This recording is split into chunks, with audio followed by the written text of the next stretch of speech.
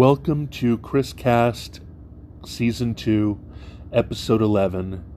Why doesn't anybody get Donald Trump and his appeal to Americans? Controversial, I'm sure, but listen to this little bitty ad and then we'll talk about that afterwards, okay?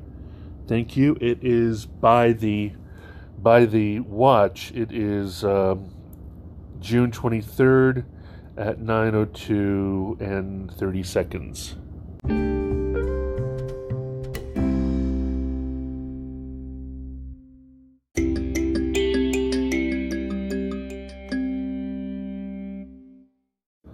This morning I was listening to Morning Edition on NPR, and there was a segment about how evangelicals have corrupted themselves in a blind lust for a John Wayne type. And that is sort of understandable. However, the woman who wrote the book also made the secondary part of her subtitle, her title is something like Evangelicals and John Wayne, and the subtitle is how evangelicals have completely turned to crap and destroyed themselves because they suck. And I do not agree with that. I think it's really easy to understand why people vote for Donald Trump and why Donald Trump will probably win a second term in the administration. It's pretty easy for me to understand, and let me try to explain it to you. The first thing is just the enemy of my enemy is my friend, or the enemy of my enemy is my hero. Everything that, let's just call it Americans, because I think that when people say evangelical, they talk about everybody outside who have traditional conservative views on morality in the world. So they call them evangelicals, but I think it's much broader than that. And I don't know if people realize that when they're strategizing their frustration on CNN and NPR and PBS and Democracy Now!, they don't realize that people outside their bubble can hear them.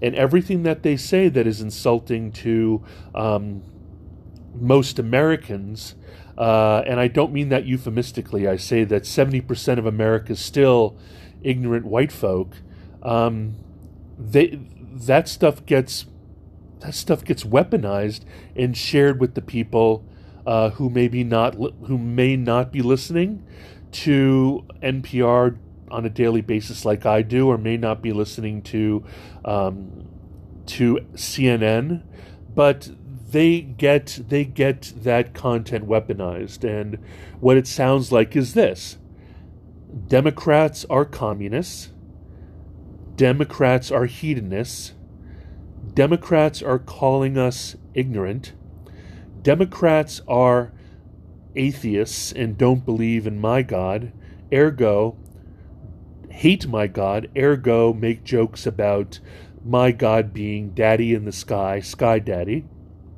say things like we, quote unquote, grab or hold to our or clutch our guns and Bibles. They call us, quote unquote, deplorables and ignoramuses, and as my best friend says, the stupids. Whenever he says the stupids, I can't stand it.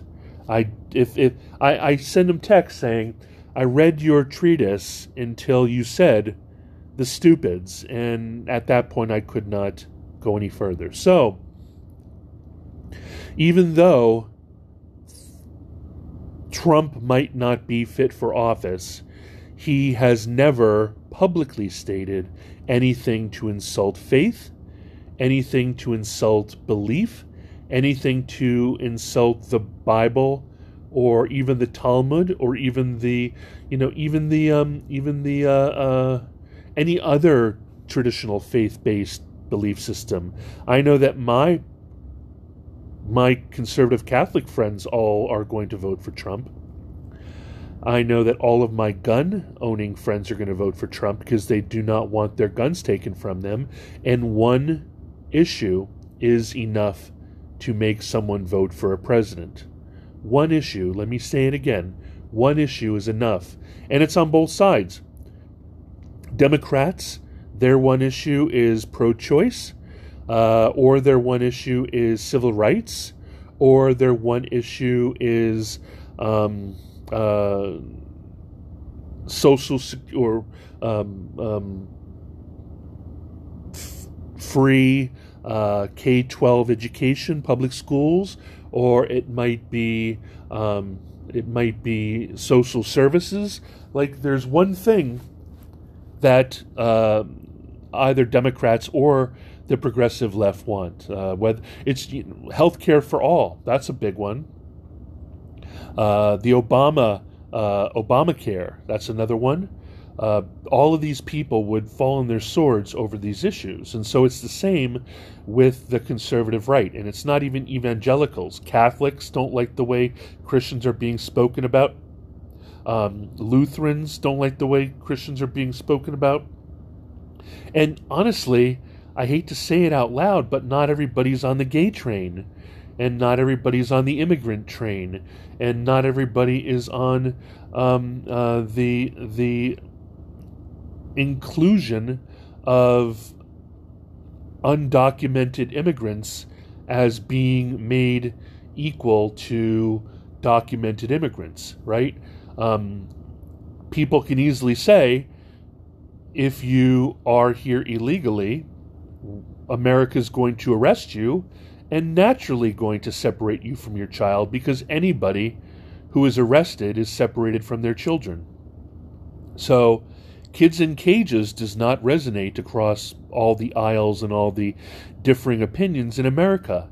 Kids in Cages is, to many people, inhumane because of the inhumane people who cross the border who should have known that their children would be taken from them. I mean, it's not a secret, right? It was never a secret. And my other crazy conservative friend who retired from the military after getting a Bronze Star, he did anti-insurgency warfare in Iraq and Afghanistan, and he says that he doesn't believe that all the children who are being taken across all the borders are in fact the children of the people who are taking them. He strongly believes that a lot of these children are trafficked, etc., etc., etc. So there's so many different belief systems, and the only person who allows everything to, who promises no innovation, who promises to leave things status quo, who promises to reset a country to a place it was before, that doesn't really think that much about LGBTQ, or does not think about, in many cases, doesn't ever think about a trans person because has never met a trans person and doesn't like how that person's rights infringe upon their rights. In fact, there's a lot of libertarians who are now going to vote for Trump because, what was it someone said recently?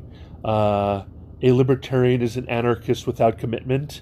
A lot of libertarians appear progressive until the decisions made by progressives start to impede or in any way affect them. So libertarians believe in a live and let live theory of government, and at the end of the day, I can't even tell you. I have a friend who is a journalist and a friend who is, like I said, a retired soldier.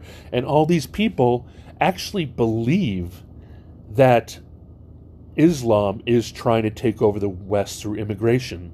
I mean, I don't believe that. I love immigration. I grew up in Hawaii, and you couldn't have been more diverse, using the lowercase d in diversity.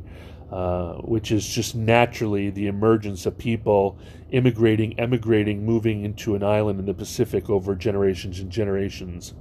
I'm not talking about these crazy floods of capital D diversity that will create a great democracy voting standard. And finally, not everybody who is fiscally liberal or fiscally progressive is socially liberal or socially progressive. Case in point, all of these immigrants from Central and South America, and many of these immigrants from Africa, and many of these immigrants from the Middle East, and many of these immigrants from India do not share. They might feel that a lot of the fiscal social responsibility is important, but they might not. I mean, if you go to India or Africa, I know Africa is not a country. I'll say, to make it sound better,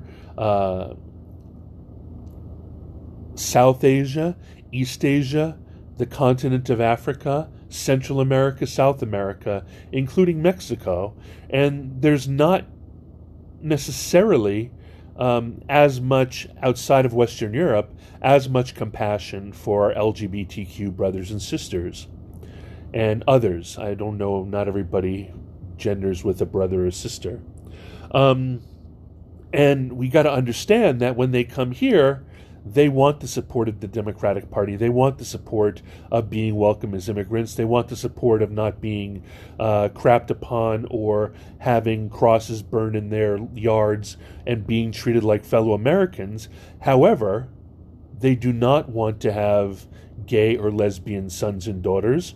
They do not believe in science necessarily, or do not necessarily believe in Sky Daddy versus do not believe in atheism. They are often people of faith who bring their faithfulness here into temples and into churches and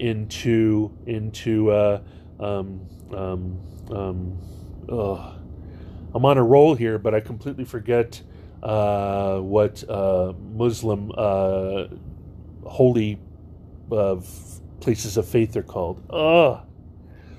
Hey Google, where do Muslims worship? On the website history.com, they say mosques. Haha, mosques. Thank you, Google. So mosques, and I think that is super awesome. And Buddhist temples.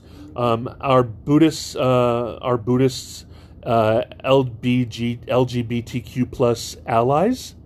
Do they really live and let live? Is there an opinion on that? I know that the black community isn't really necessarily, and the Latino community isn't necessarily happy with their sons and daughters being gay and lesbian. I know for a fact that that's why the DL culture is so prevalent amongst working class, blue-collar, white families and African-American families and Latino families, because you have to go on the down low when your communities of faith and your communities and your mothers and fathers and so forth do not approve of your lifestyle. And that's going to show up at the polls. That's the secret time bomb. Whisper, whisper, whisper. I'm going to vote for Trump in the private polling booth. Quote unquote. That's not me. I'm just putting that in quotes. And that's something that's going to surprise a lot of people. A lot of people are, if you will, pastors in the day, and and sexy babies at night. You know, they're leaders of the community by day, and by night they're doing terrible Epstein kind of stuff. So I don't want you to be surprised when in November this doesn't turn out the way anybody wants it to. Anybody who listens to me, it's going to probably turn out for a second term for Trump, which will, like I said in a previous episode, be the kind of exacerbation required to make this country realize that it can't just go for generic Democrat. That needs to find a Bernie or an AOC or someone else to fight fire with fire. And all that's going to do is give the right a little bit more ammunition in a way that proves that the left is being led by Marxists, which is still a dirty word, by Leninists, which is still a dirty word, by progressives, which is still a dirty word, by commies, by workers' parties, by is it reactionaries or by radicals. And then that's going to spook even more people and bring the base wider and wider and wider. Because in this country, we've been, I mean, when the Democrats started calling the boogeyman Putin and the boogeyman Russia and the boogeyman and never China, which is actually communist, but all the ills of the world in support of Trump were because of Russia, we still got to know that all of that epigenetics associated with our existential crisis known as Cold War and impending nuclear Armageddon is still in there, and the people who experience that, including me, and I'm only 50, I have another 25 or 30 years if I stay healthy, and I'm going to be making those crazy voting decisions, and it's going to be based on that fear of commies, right, from when I was a kid. And anybody older than me is still afraid of commies deep down. So anybody who signifies as communists are going to be seen as terrorists. And I dare say, and this is the last thing I'm going to say because it's going to get me in a lot of trouble. Fascists are bad, but anti-fascists are bad too. I mean, it's the same war between the brown shirts in Germany and the red shirts, I think, or whatever they were called, in Germany, who fought for Germany. The Nazis won, but there was definitely an attempt to make Germany into a Marxist-Leninist communist state as well. So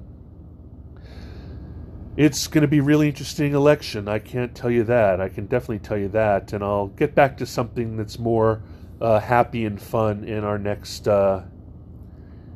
episode. That'll be next episode is 12. I'll thank you, and we'll then move on to the outro in a second.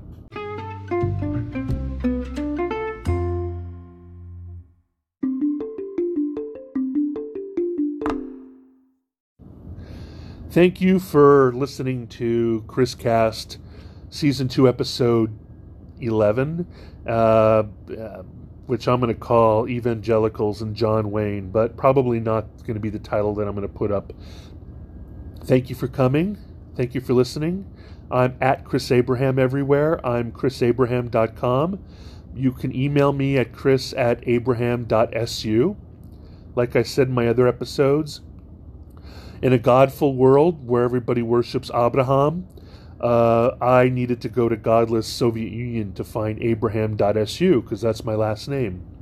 You can find me on Twitter at Chris Abraham. You can find me No Agenda Show at Chris. You can find me at Instagram at Chris Abraham. You can find me at Facebook at Chris Abraham. You can find me at YouTube at Chris Abraham. Is that it? And looking forward. Please subscribe and talk to you next time. Mahalo.